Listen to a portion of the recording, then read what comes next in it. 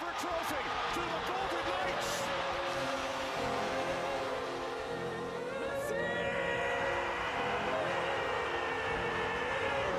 Put it in, and the other way.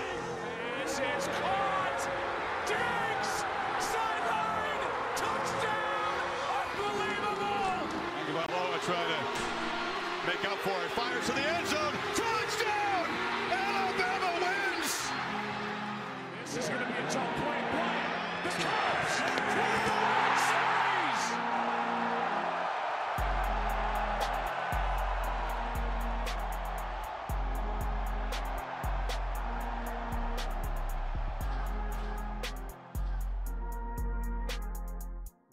If your metro don't trust you, I'm gonna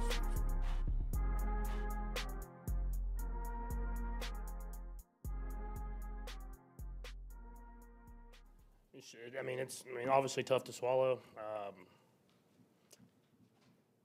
Not only for me, but just for football in general. I mean, just to take away greatness like that. I mean, for a guy like Travis to make a play like that, and who knows if we win. But as I know, as fans, you want to see the guys on the field decide the game. And that's why last week I didn't say anything about the flag that didn't get called on the Marquez.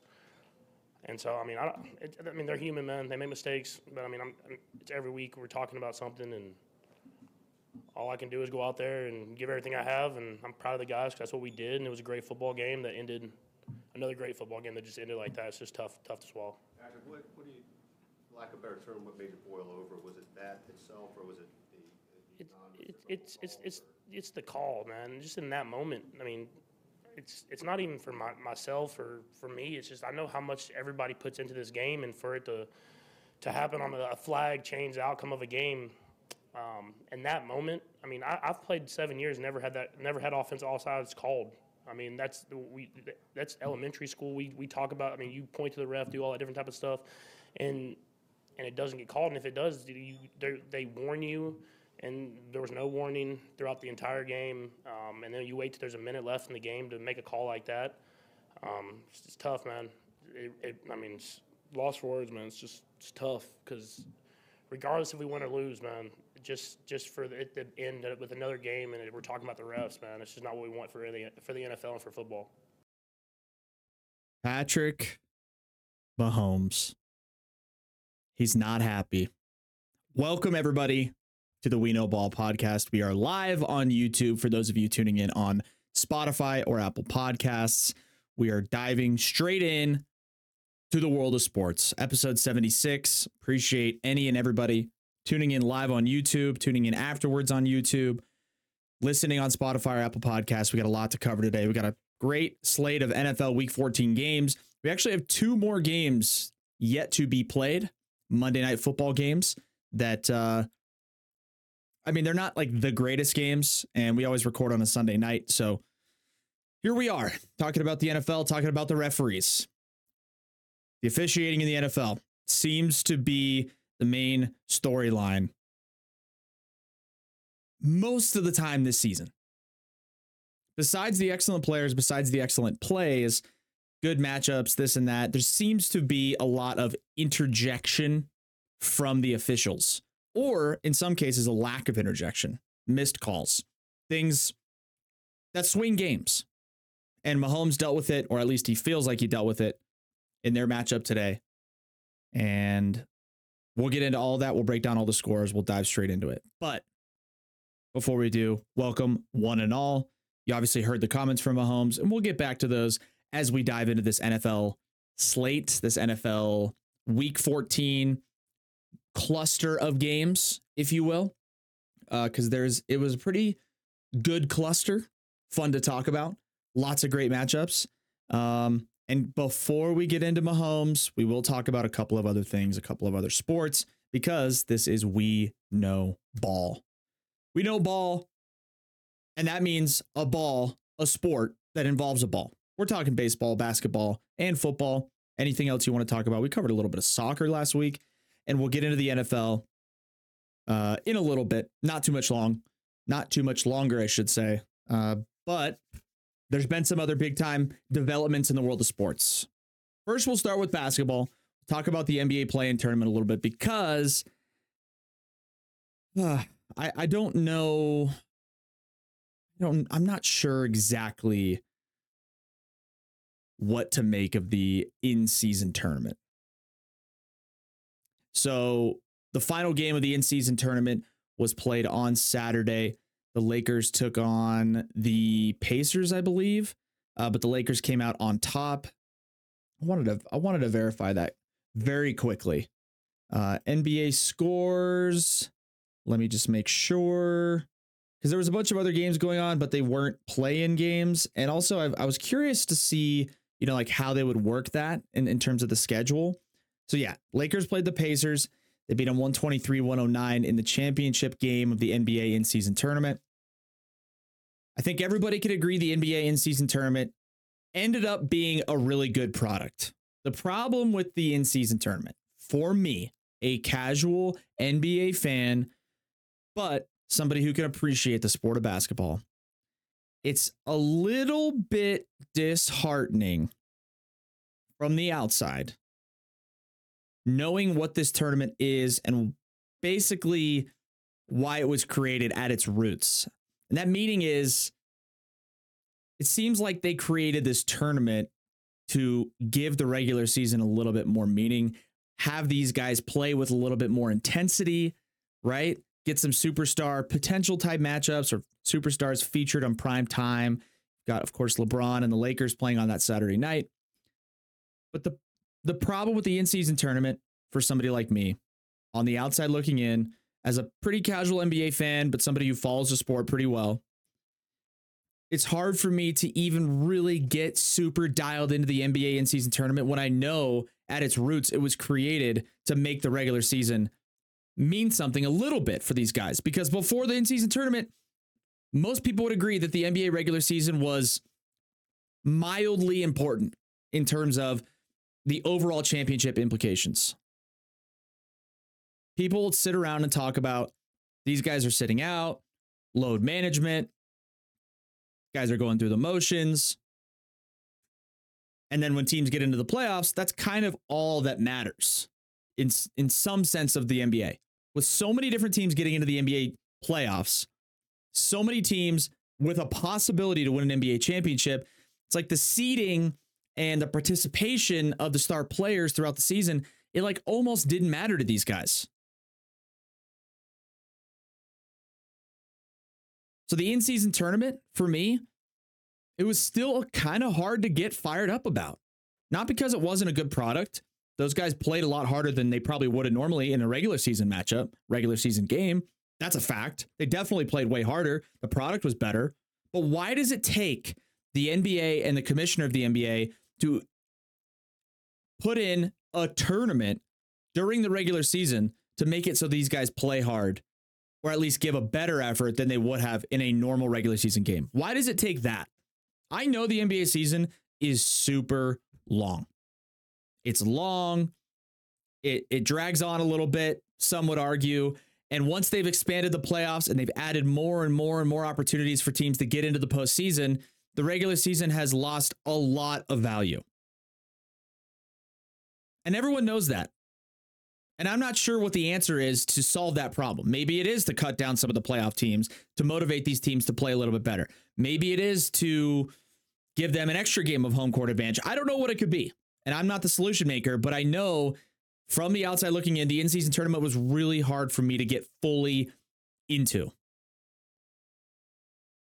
Especially when there's other games going on the night before that are regular season NBA games that do count, but they weren't part of the in-season tournament.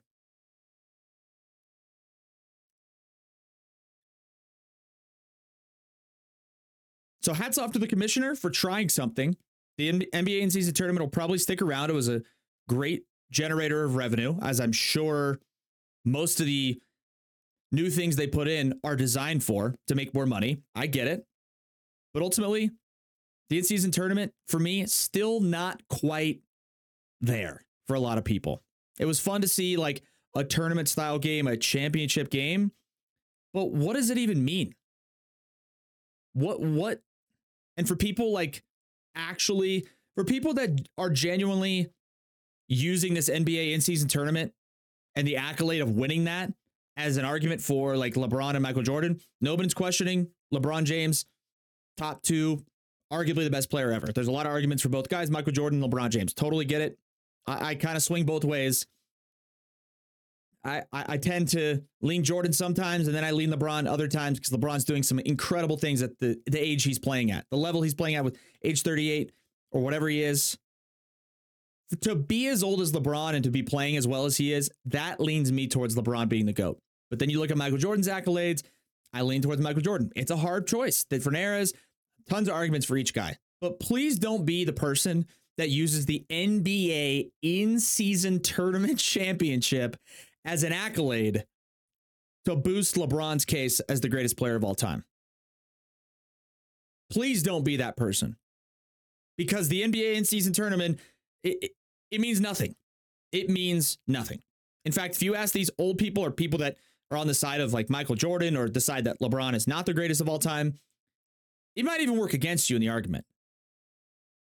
Because the NBA has had to create a tournament during the season to make the regular season mean a little bit more.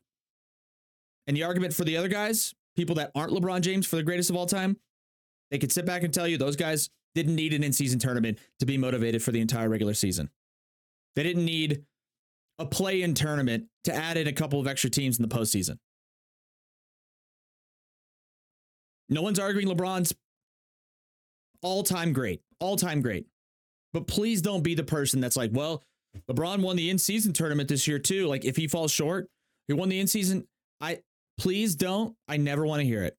I never, ever want to hear LeBron winning the in-season tournament as a part of the case somebody could make for LeBron being the greatest of all time. I'm not saying he's not the greatest of all time. I honestly don't know the answer. I think it's an incredibly tough debate. I lean LeBron more recently because of the level of basketball he's playing at the age he's at. But then I look at the accolades for Michael Jordan and I lean Jordan. It's hard. It goes both ways. But one of the accolades that cannot be part of the conversation is the NBA in-season tournament. And on the first part of that I touched on, it's hard for me to put any weight on the NBA in-season tournament because I know at its roots, it was created to make the regular season mean something to these guys, which means before it didn't really mean anything. And if you don't think the NBA regular season, it didn't mean zero, but if you don't think the NBA regular season was kind of just a casual play-in for these guys to just go through, best talent will probably end up in the postseason with 8 teams coming out of each conference. The regular season was like, get into the postseason. Be healthy once the playoffs start. Let's try to get a pretty good seed. Let's go play some ball. And then we get in the playoffs and 8 seeds are beating 1s. And yeah, that happens in different sports. That happens in all kinds of different things. But the key for LeBron and the Lakers to winning a championship is LeBron, Anthony Davis, and the rest of his supporting cast to be healthy and available once the postseason starts. LeBron probably wouldn't really care that much if he was a 1 seed or a 7 seed. If he's got that, that's what he cares about the most. So knowing at its roots that the NBA in-season tournament was created to place more value on the regular season, that's why it's hard for me to really get into it. It was a great product. LeBron played well. It was entertaining, but it doesn't mean anything. And then now we're like, okay, now what?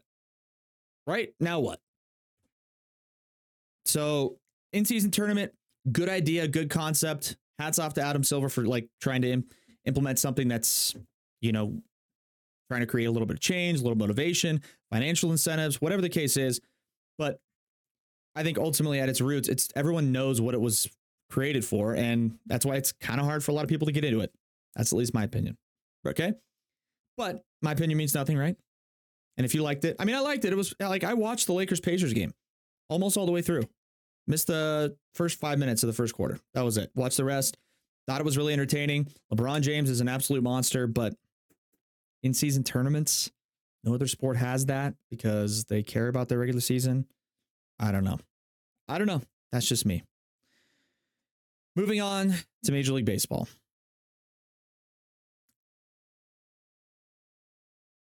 Couple of major developments that we will get into more on our We Know Baseball podcast coming out a little bit later this week. but a lot of developments in the world of baseball.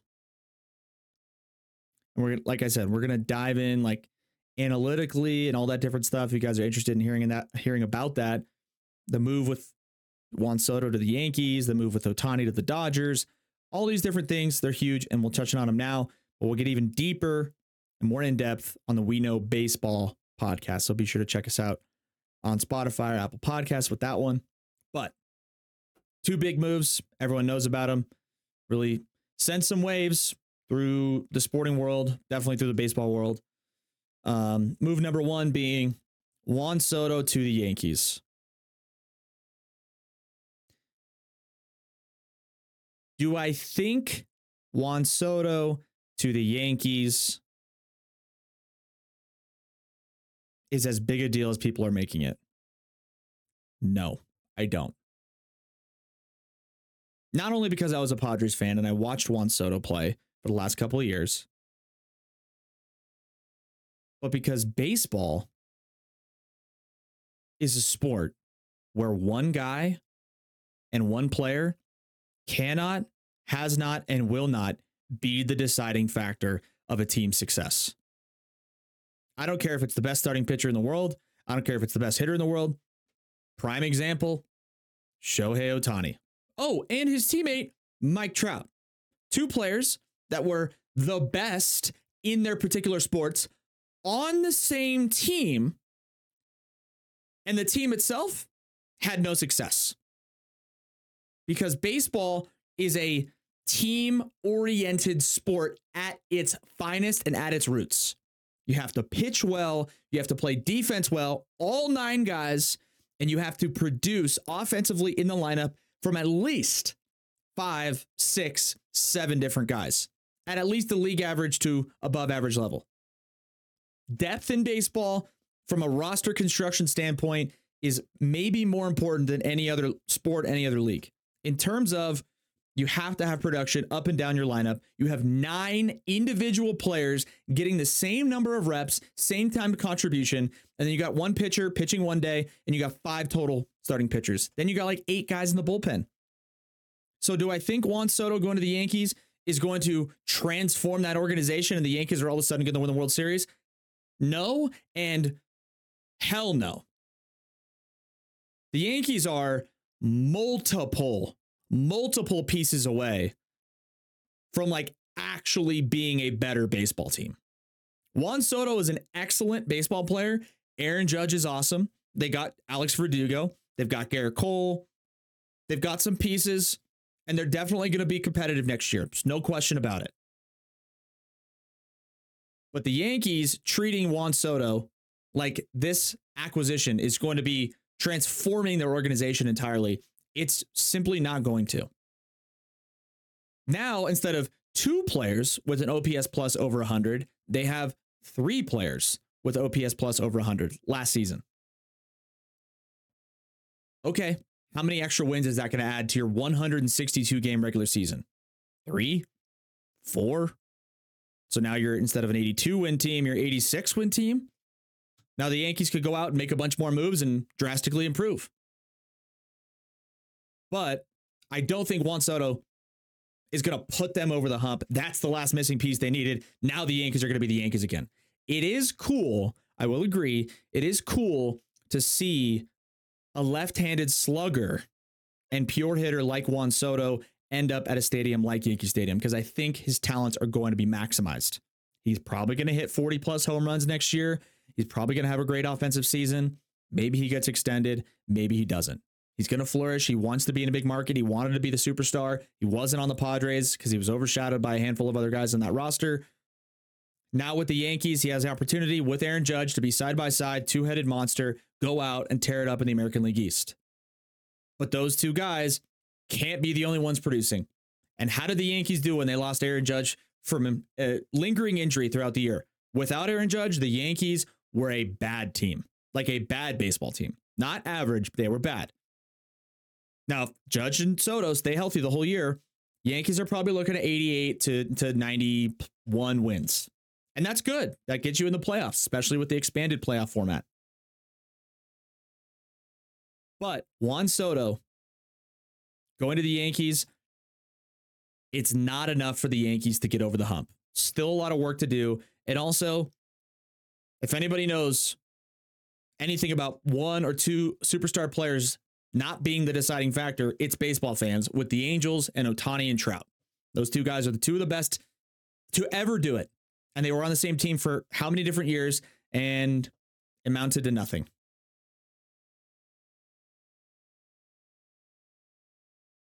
So do the Yankees. Good move for them. They need to do a lot more to be actually well-rounded and competitive, not just for the upcoming season, but for years and years to come. Not to mention, Juan Soto's only on a one-year deal. There is no guarantee that Juan Soto ends up back with the Yankees. There's no guarantee. The Yankees have the financial means to potentially re-sign him to a long-term contract. But if Juan Soto goes to the Yankees this year and they go 82-80, he is out of there. He's gone. If he has an okay to a little bit above average year, he's gone. There's a lot of other teams and a lot of other situations that could potentially land a guy like Juan Soto. So I think everybody with the Soto deal needs to gain a little bit of perspective and just realize he is not the piece that's going to send them over the edge. Offensively, they struggled last year. No question about it. They still have a lot of holes in their lineup. They still need some help on the pitching side. By the way, they gave up 4 pitchers, including the minor league pitcher of the year, Drew Thorpe, to the Padres in exchange for Juan Soto. So now they're thin on pitching. Thin on pitching depth. One of their most reliable guys, Michael King, he's up and out of there. Yankee fans are happy. They should be. They got a great player. They are going to be a better team with Juan Soto than they were without Juan Soto. But this doesn't move the needle for the Yankees, in my opinion, especially considering how much they gave up and where they need to build and add depth for their roster next year to have sustained success for the entire season. Speaking of individual players, the biggest news out of the baseball world this offseason so far was where Shohei Ohtani was going to sign. He announced on his Instagram he is signing with the Los Angeles Dodgers. The Dodgers have been planning for this. For those of you who don't follow baseball very well, like they don't have a salary cap, but they have a competitive balance tax, which is some form of a salary cap, except they can go over it. They just pay penalties back to the league if they exceed the spending limits. But the competitive balance tax is pretty high, and the Dodgers have been cutting salary, only keeping a couple of really superstar cornerstone pieces and then using young controllable talent to kind of fill out the rest of the roster. Couple of trades, couple of, veteran pitching signings, things like that. But they were well underneath the competitive balance tax, fully prepared to make a gigantic offer to Shohei Ohtani. And the reports are that they did that. Nothing has been officially announced by the Dodgers, which is interesting. They guess they probably still have to file the paperwork and get everything fully figured out. But Ohtani to the Dodgers, it is a 10-year contract for $700 million. Average annual value of $70 million a year. $35 million for the pitcher he is, $35 million for the hitter he is. The problem with this contract, the problem with Shohei Ohtani getting $700 million, is I can tell you right now, the pitching side of his contributions is already up in the air. That's not to say he couldn't come back and be just as good, just as effective as he has in his previous time in the major leagues. But that being said, he's coming off his second Tommy John surgery. And if it gets to a point in 4 years, 5 years, 7 years, where they go, you know what? We got to bang this pitching. He keeps getting banged up. He isn't able to be a regular piece in the lineup. He needs another surgery, whatever the case is, and he becomes just an offensive contributor. It is almost impossible to justify paying just an offensive contributor in baseball an average annual salary of $70 million. It is almost impossible to justify that. based on the value of the rest of the guys in the league, the competitive balance tax, all those other considerations. I understand a lot of his money is going to be deferred so that it doesn't impact the competitive balance tax. I'm just talking strictly an average annual value of $70 million. If he becomes a hitter only at any point in his contract, in my opinion, it is a bad contract. Now, on the flip side, the ceiling for this contract is Ohtani becomes another top 5 starting pitcher in the major leagues, a top 3 hitter in the league. And if he does that for 6 out of the 10 years in this contract, if he is a successful contributor on the pitcher's mound and he hits at the same level he has been for 6 of the 10 years of this contract, it's worth it. At his peak, Shohei Ohtani is worth $35 million as a pitcher on the mound in today's day and age, today's market. As an offensive player, he's worth 35, probably 40, maybe 45 million a year as an offensive contributor. So if he can do both of those things after he comes back from this arm surgery, and he can be the same contributor he was at the same high level, offensively and defensively, for 6 of the 10 years of this contract, it is a good contract for the Dodgers. The only problem comes in if Ohtani can't or ends up not being a contributor on the pitcher's mound for one reason or another. They shut him down. He gets hurt again. So many different factors, and he becomes just a hitter, plays outfield, DHs. This is a bad contract. 10 years, $700 million. That's insane. If anybody deserves to be the highest paid player in baseball, it is unequivocally Shohei Ohtani. But on the flip side, if he ends up not contributing as a pitcher 3 years in, 5 years in, 7 years into this contract, and he is a hitter only, DHing, it will be a bad contract because it is impossible. It is impossible. I don't want to hear any arguments otherwise. It is impossible to justify an offensive only player making an average annual salary of $70 million a year. It is impossible to justify that, especially based on and considering the rest of the league and the guys that he's hitting up with and hitting against. Guys that are making 30, 35, 40. Mike Trout's making 45. Mike Trout plays defense, plays a premier position in center field. A lot of other guys play premier positions. They contribute defensively. If Soto's a hitter only and has no or limited defensive contributions, it's impossible to justify $70 million a year. So for the Dodgers, this Dodgers Ohtani, what was I going to say? Contract. Ohtani is what I said. This contract from the Dodgers to Ohtani is a massive gamble. It is a massive gamble for the Dodgers.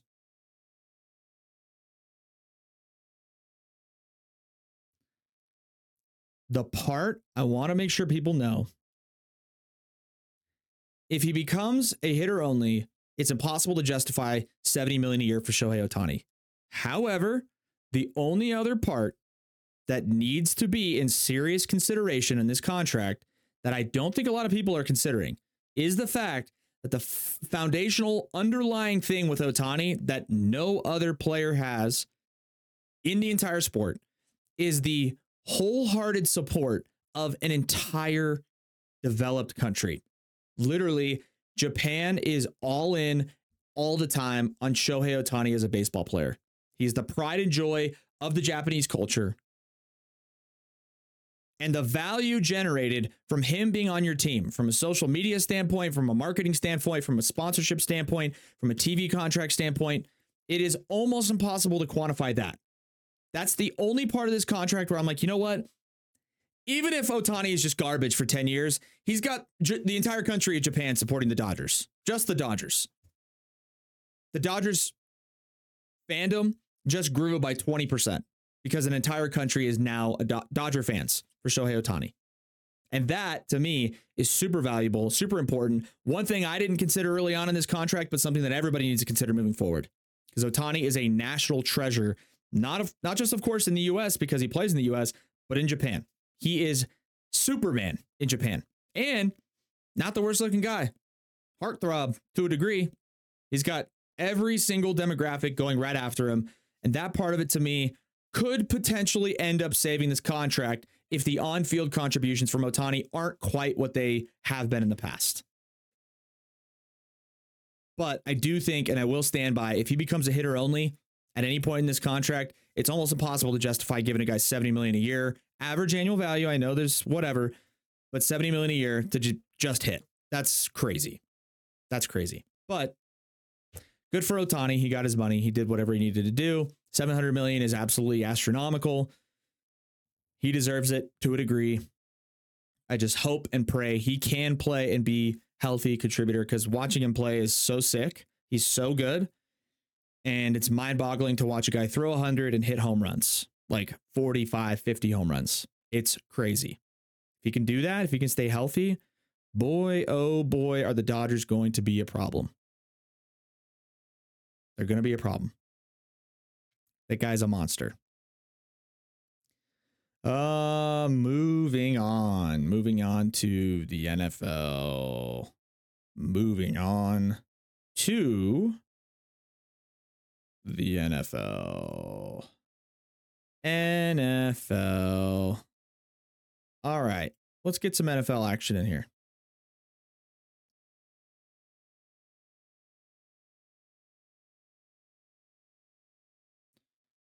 Week 14 of the NFL has come and gone for the most part. There are some other teams yet to play on Monday Night Football, but the Sunday games, the Thursday games, we'll be recapping exactly now with all the storylines.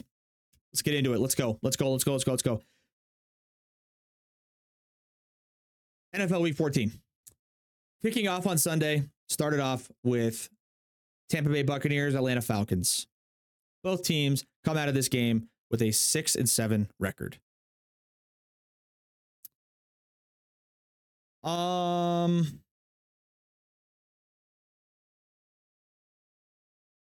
don't know. I'm not sure if these teams are good. I'm not sure if they're bad. But I do know that the NFC South is a garbage division.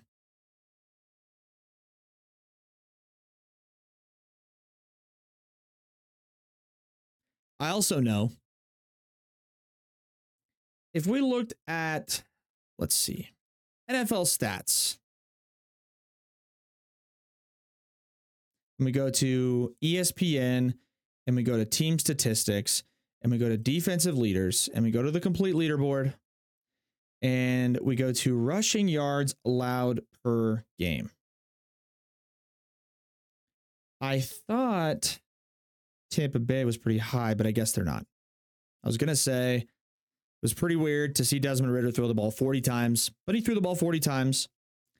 It was more refreshing to see the Atlanta Falcons actually using their young first round pick stars that they, drafted. Bijan Robinson, he had 15 touches. Drake London had 10 catches. Kyle Pitts had 6 targets.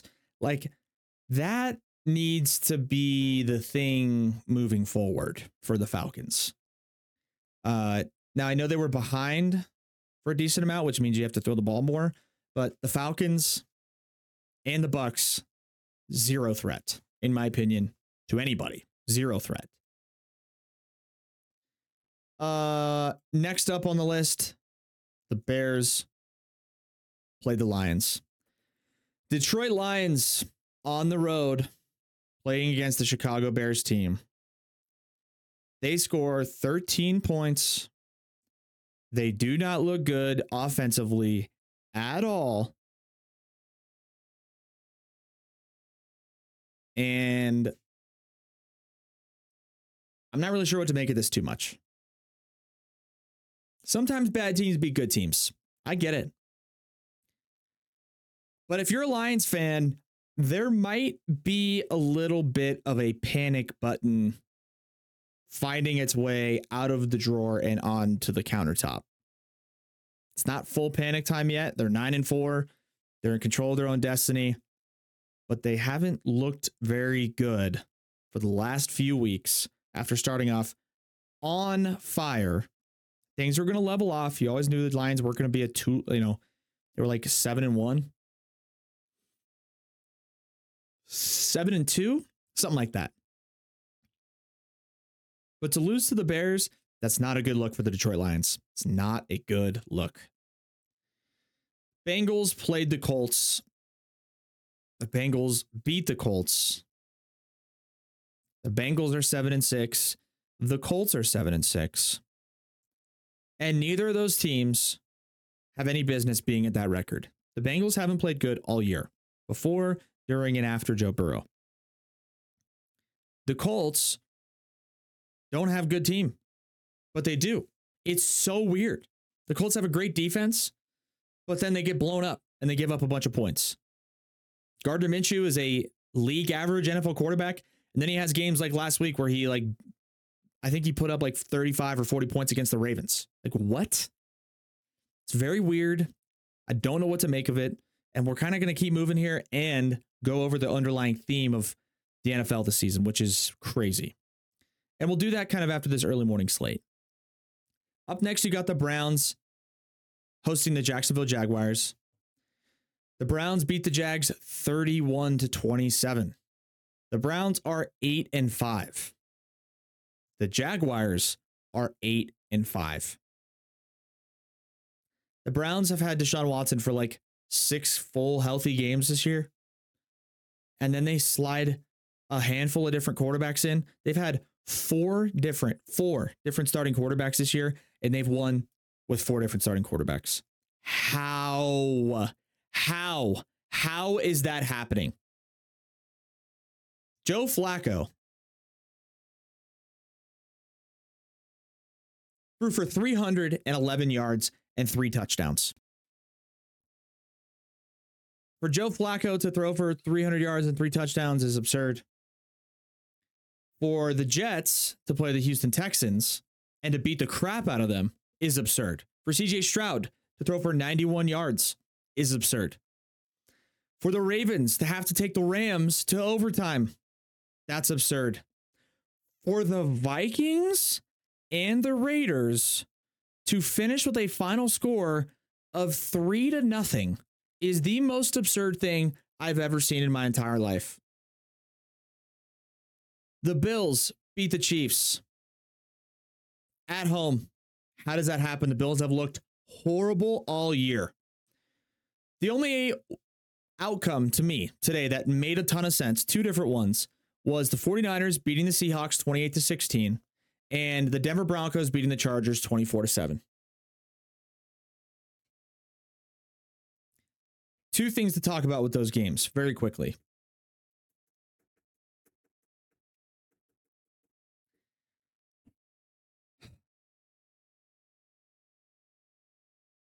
I think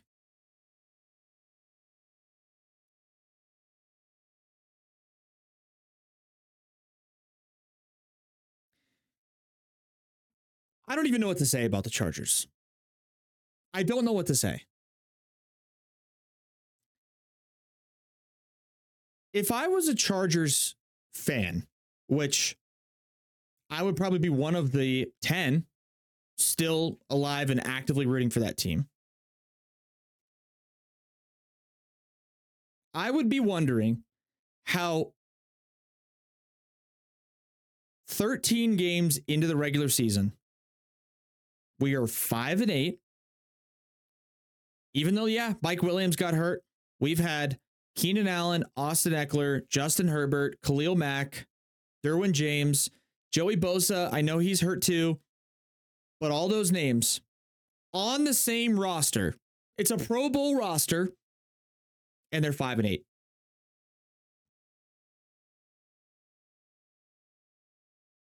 There's something going on with that organization. I'm not going to blame witchcraft. I'm not going to blame extraterrestrial. I'm not going to blame I'm not going to pin it to supernatural causes, but that's what I've had to resort to That's what everybody's had to resort to in trying to solve how the Chargers are consistently one of the most embarrassing franchises in the NFL. There's one thing to be the Carolina Panthers. They're 1-12. That's embarrassing. But they knew they would be bad this year. The Chargers, their win total is like 10 and a half coming into the year. Herbert, Pro Bowl. Eckler, Pro Bowl. Keenan Allen, top 5 receiver. Joey Bosa, Derwin James, Khalil Mack, Pro Bowl roster. I have had to resort to supernatural causes in explaining how and why the Chargers always lose. They lost in San Diego with some of the most incredible rosters of all time. They continue to lose in Los Angeles in the most devastating and gut-wrenching ways possible. One possession games, or they show up and they just get rolled. Or they play a decent season, they get into the playoffs, build a 27-point lead, and they lose. How does it happen over and over? I have resorted to supernatural explanation. There's no other way you can describe it. Yeah, Brandon Staley, not the best head coach. Goes for it on 4th down a lot more than he probably should. Defensive schemes are not where they should be at all. Guys are out of position. A lot of different things are happening to that team. Yes, I can understand that contributing to them not doing well. But the talent should outweigh a lot of that. And for the Chargers to be 5-8 this year, for the Chargers to blow a 27-point lead last year, for the Chargers to never have won a Super Bowl with Rivers, Gates, LT, top 3 defense in the league. How? How have they never gotten out of this horrendous rut? It is mind-boggling. It's incredible. But if somebody's asking you or you're having that debate with your buddies, it's a simple answer for me. Somebody cursed them along the way. It's supernatural. That's the only thing I can think of. It is a supernatural explanation. Because it is unbelievable how bad the Chargers are. Now Herbert's hurt. Just chalk it up. It's over. It's over. Literally chalk it. The other game we didn't talk about, Thursday Night Football, Patriots-Steelers. The Patriots beat the Steelers 21-18. I am upset that I had to spend any time actually talking about that game because it's so brutal.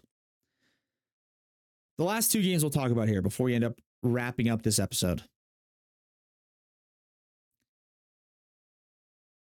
Later game in the afternoon on Sunday and then Sunday Night Football.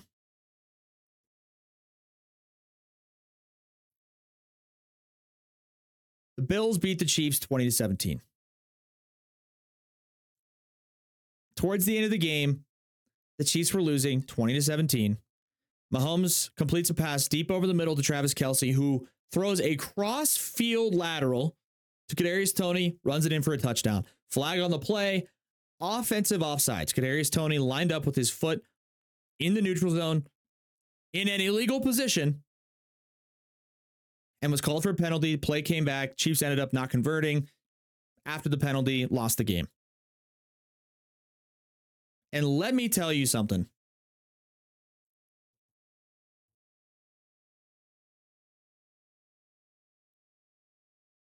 I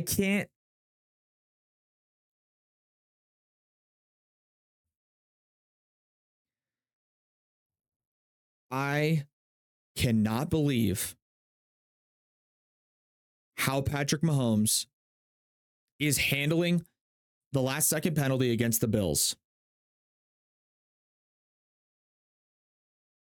Considering the fact that he directly benefited from a very nuanced, very ticky-tack, very controversial penalty in the Super Bowl to give the Chiefs a first down and ultimately win them that game.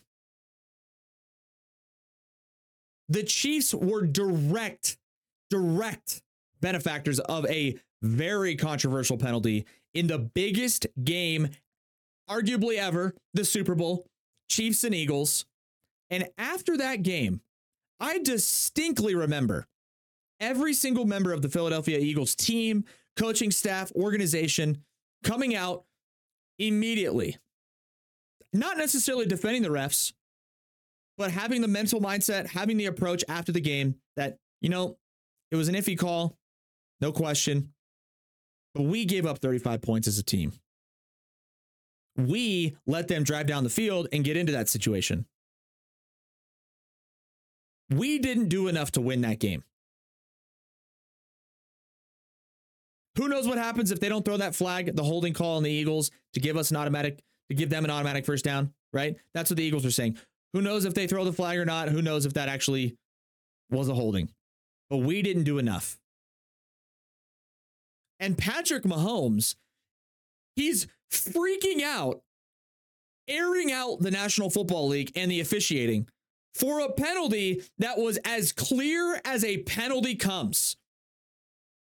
Kadarius Toney's foot was in the neutral zone, and by rule, that is a penalty. It is a violation of the rules. So the officials threw a flag, called it correctly, and Patrick Mahomes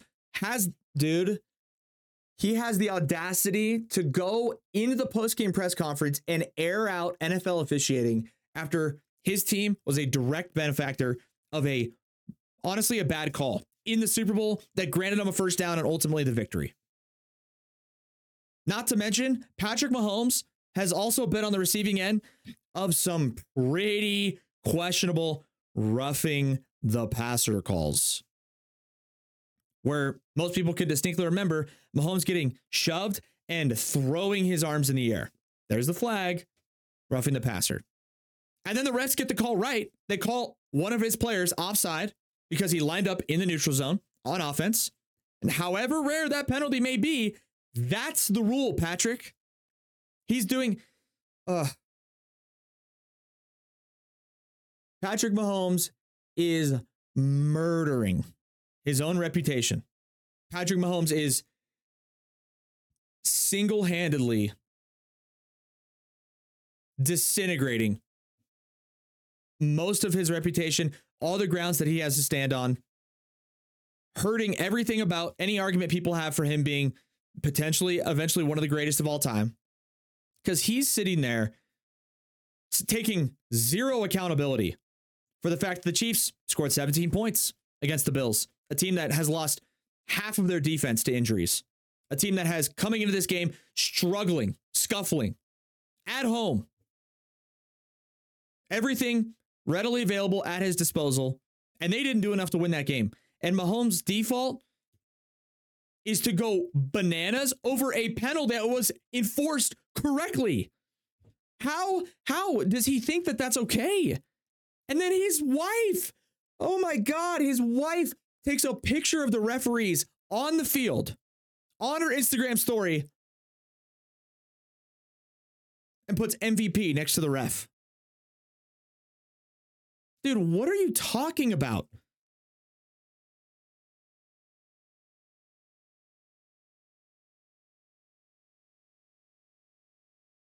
Patrick Mahomes went from great player, didn't complain about the referees last week on a really bad, really questionable pass interference call that he should have got called on one of his receivers. Took accountability, talked about how these guys are human. We didn't do enough to win the game. Then he flips a 180 the next week and turns himself into what I believe to be one of the most dislikable guys of the season so far, based on his reaction to the officiating in the game that he lost and he didn't do enough to win. The referees called a penalty, enforced it correctly. He's complaining about that, airing them out. His wife is posting an Instagram story, dogging the referees. Andy Reid's dogging the referees. That to me is not the sign of a champion. If I was a Chiefs fan and I saw the way these guys were acting after the game, oh boy, I would be really troubled. I would be super concerned. I'd be hammering the panic button. Because the reaction from Mahomes ultimately was a reaction of frustration. Not just because he didn't think the call was accurate and affected the game and took a touchdown off the board, but because the Chiefs actually have underperformed this year. They haven't looked very good in a lot of their games. They've struggled on offense. Mahomes has had a hard time staying upright in the pocket. His receivers have dropped every single pass he's thrown this year. All of that frustration, I totally understand it. Makes sense to me. But to go in after the game and air out the officials for making the correct call, like clear as day, right in front of everybody's face. Initially, offensive offside. We were like, what? Show the replay. Oh, yeah, he's offside. Great call. And Mahomes is like, what? I've never had that called. I've never had that. Okay. I'm sorry you've never had that called, Patrick. But it was a penalty. Take one small ounce of accountability. Holy cow. How brutal. Unbelievable, dude. I could not stand it. Patrick Mahomes single-handedly trying to destroy his reputation and destroy the levels of respect everybody has for him by handling that penalty call the way he did. His reputation is not destroyed. Everyone knows he's the best player. He's amazing. I get it. But that's not a response. That's not an approach you would see or like to see from a guy you're hoping to get another Super Bowl out of. It's completely mind-boggling to me. He has the balls to question the officiating on a correct call when he directly benefited from a bad call in the Super Bowl that could have potentially decided the game if all other factors were taken out of it. But after that game, the Philadelphia Eagles, who were on the poor end of a bad call by the officials, came out after the game and said, you know what? Probably not the best call, but that didn't decide the game. We didn't play good enough to win. We didn't play good enough to beat the Chiefs in the Super Bowl. Yeah, there was a touchy holding call, gave him a first down, pretty much ended the game. But we put ourselves in that situation. And for Mahomes to lose his marbles over a correct call is so bananas. And if I was a Chiefs fan, that is big time red flag, big time concern for the rest of the season. Mahomes is an all-time great, no question about it. But if I'm a Chiefs fan and I'm looking at this team going into the playoffs and that's the way they're going to handle tough situations or adversity, yikes. Woof. That is not good. You don't want to see that out of a guy like Patrick Mahomes. It's kind of embarrassing, if we're being honest. Nobody agrees with Mahomes. Nobody. Except Andy Reid, apparently.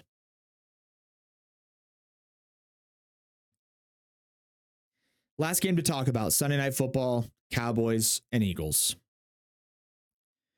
Cowboys beat the Eagles up pretty good, 33-13. Eagles played a little bit uncharacteristically. They fumbled the ball 3 times. Arguably their best 3 offensive players, Jalen Hurts, AJ Brown, and Devontae Smith, all fumbled in that game. That you're never going to win when you fumble the ball 3 times. The Cowboys moved the ball down the field pretty effectively, scored 33 points on that Eagles defense. 2 things to take away from this game. Number 1, the Eagles are beatable. I think everyone's noticed and seen that, especially about how they've played these last 2 games. Number 2, I hate to do it, but I'm going to do it. The Cowboys might be the best team in the NFL. No, they're not. The 49ers are better, but the Cowboys this year, it's gotta be Super Bowl or bust. It's gotta be Super Bowl or bust, man. They're 7-0 at home. If they get a home playoff game and they lose, holy cow. I mean, they are playing the best football I can remember of my lifetime as an entire collective group. Dak is out of his mind. All their receiving targets are out of their minds. Their defense is everywhere. Micah Parsons is unbelievable. Deron Bland has 15 pick sixes. It's gotta be Super Bowl or bust for the Cowboys. It has to be. It has to be Super Bowl or bust for the Cowboys. And I think they could do it this year. I think the Cowboys could win the Super Bowl. I don't know if they're the best team, but if they're not, they're a close second to the 49ers. And if they play the 49ers at home, okay, that game will be stupid. I think the 49ers are better. But if the Cowboys end up skirting through the playoffs and don't have to play the 49ers, I don't know, crazier things have happened. Cowboys, they've got to be Super Bowl or bust this year. There's an argument for the Cowboys as the best team in the NFL. There's an argument. They've had some tough losses, but they've lost to some good teams. It's got to be Super Bowl or bust. For the Eagles, I think as much as it's disheartening to see them play poorly back-to-back weeks, they weren't going to go undefeated. Every team needs a little bit of adversity. The Eagles need just a good, clean reset. I wouldn't be shocked, and I don't know if any of this is even ever really reported, or I don't know what's going to happen. I wouldn't be shocked if the Eagles, if Nick Sirianni, the team's like, dude, guys, we're practicing on Wednesday. Monday, we're off. Tuesday, we're off. Come back Wednesday, light. Thursday, okay. Friday, let's throw the pads on. Saturday, walk through. The Eagles have gone through a gauntlet of games and situations with their schedule. They had to go the Dolphins at home, at the Commanders. Then they played the Cowboys at home, at the Chiefs, Bills at home, 49ers at home, and at the Cowboys. Bruh. Now, the good news for the 49ers is they play Monday night. I'm sorry. The good news for the Eagles is they play a Monday night game. They got an extra day and take a little bit of time.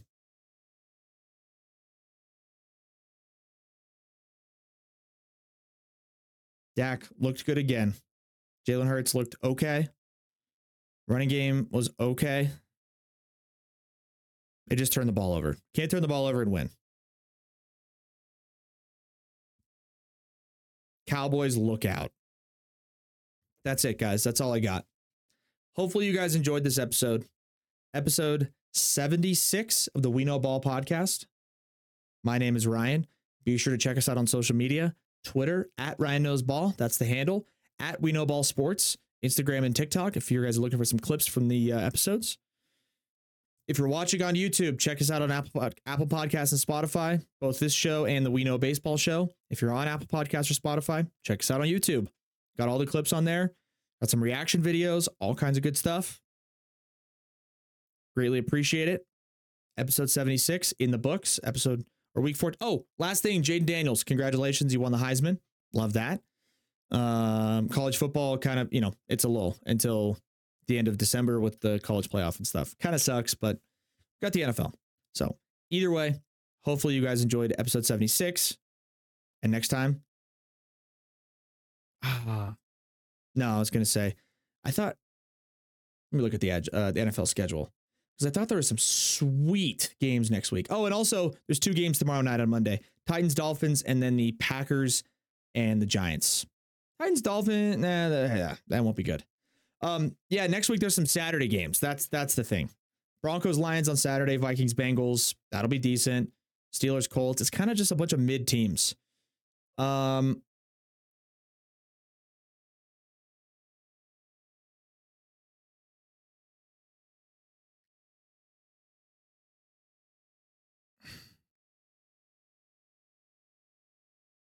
Now, you know what? I'll leave you with this. The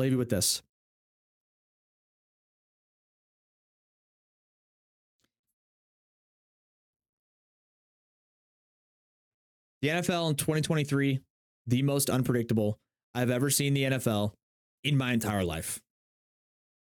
Bad teams are good. Good teams, sometimes they're good, sometimes they're bad.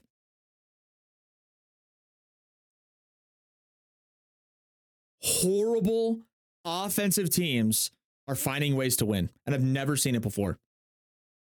It's this year, the NFL, more than ever before, I truly believe, is anybody can beat anybody at any given time.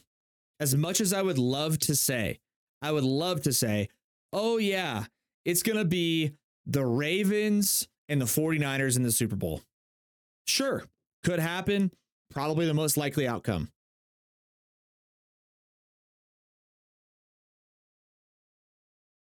But if it's the Browns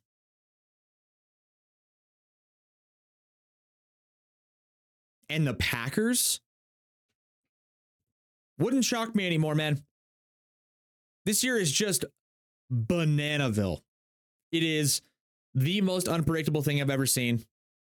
And I'm not just saying that because I lost literally every single bet I placed in NFL Week 14. That's completely beside the point, unrelated. But it's the most unpredictable I've ever seen in the NFL. Stay on your toes the rest of the year. Seriously. Some devastating injuries throughout the season that have drastically impacted the outcome of the year. Don't be shocked. Don't be shocked if we get down to the Super Bowl and it doesn't feature the Dolphins, the Chiefs,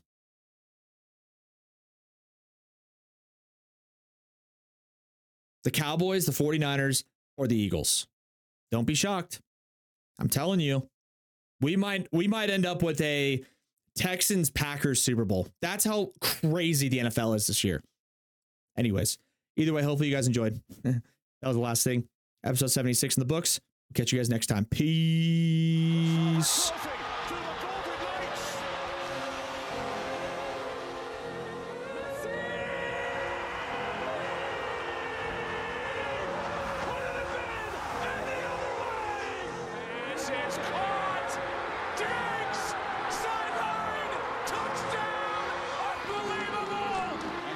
Try to make up for it. Fires to the end zone.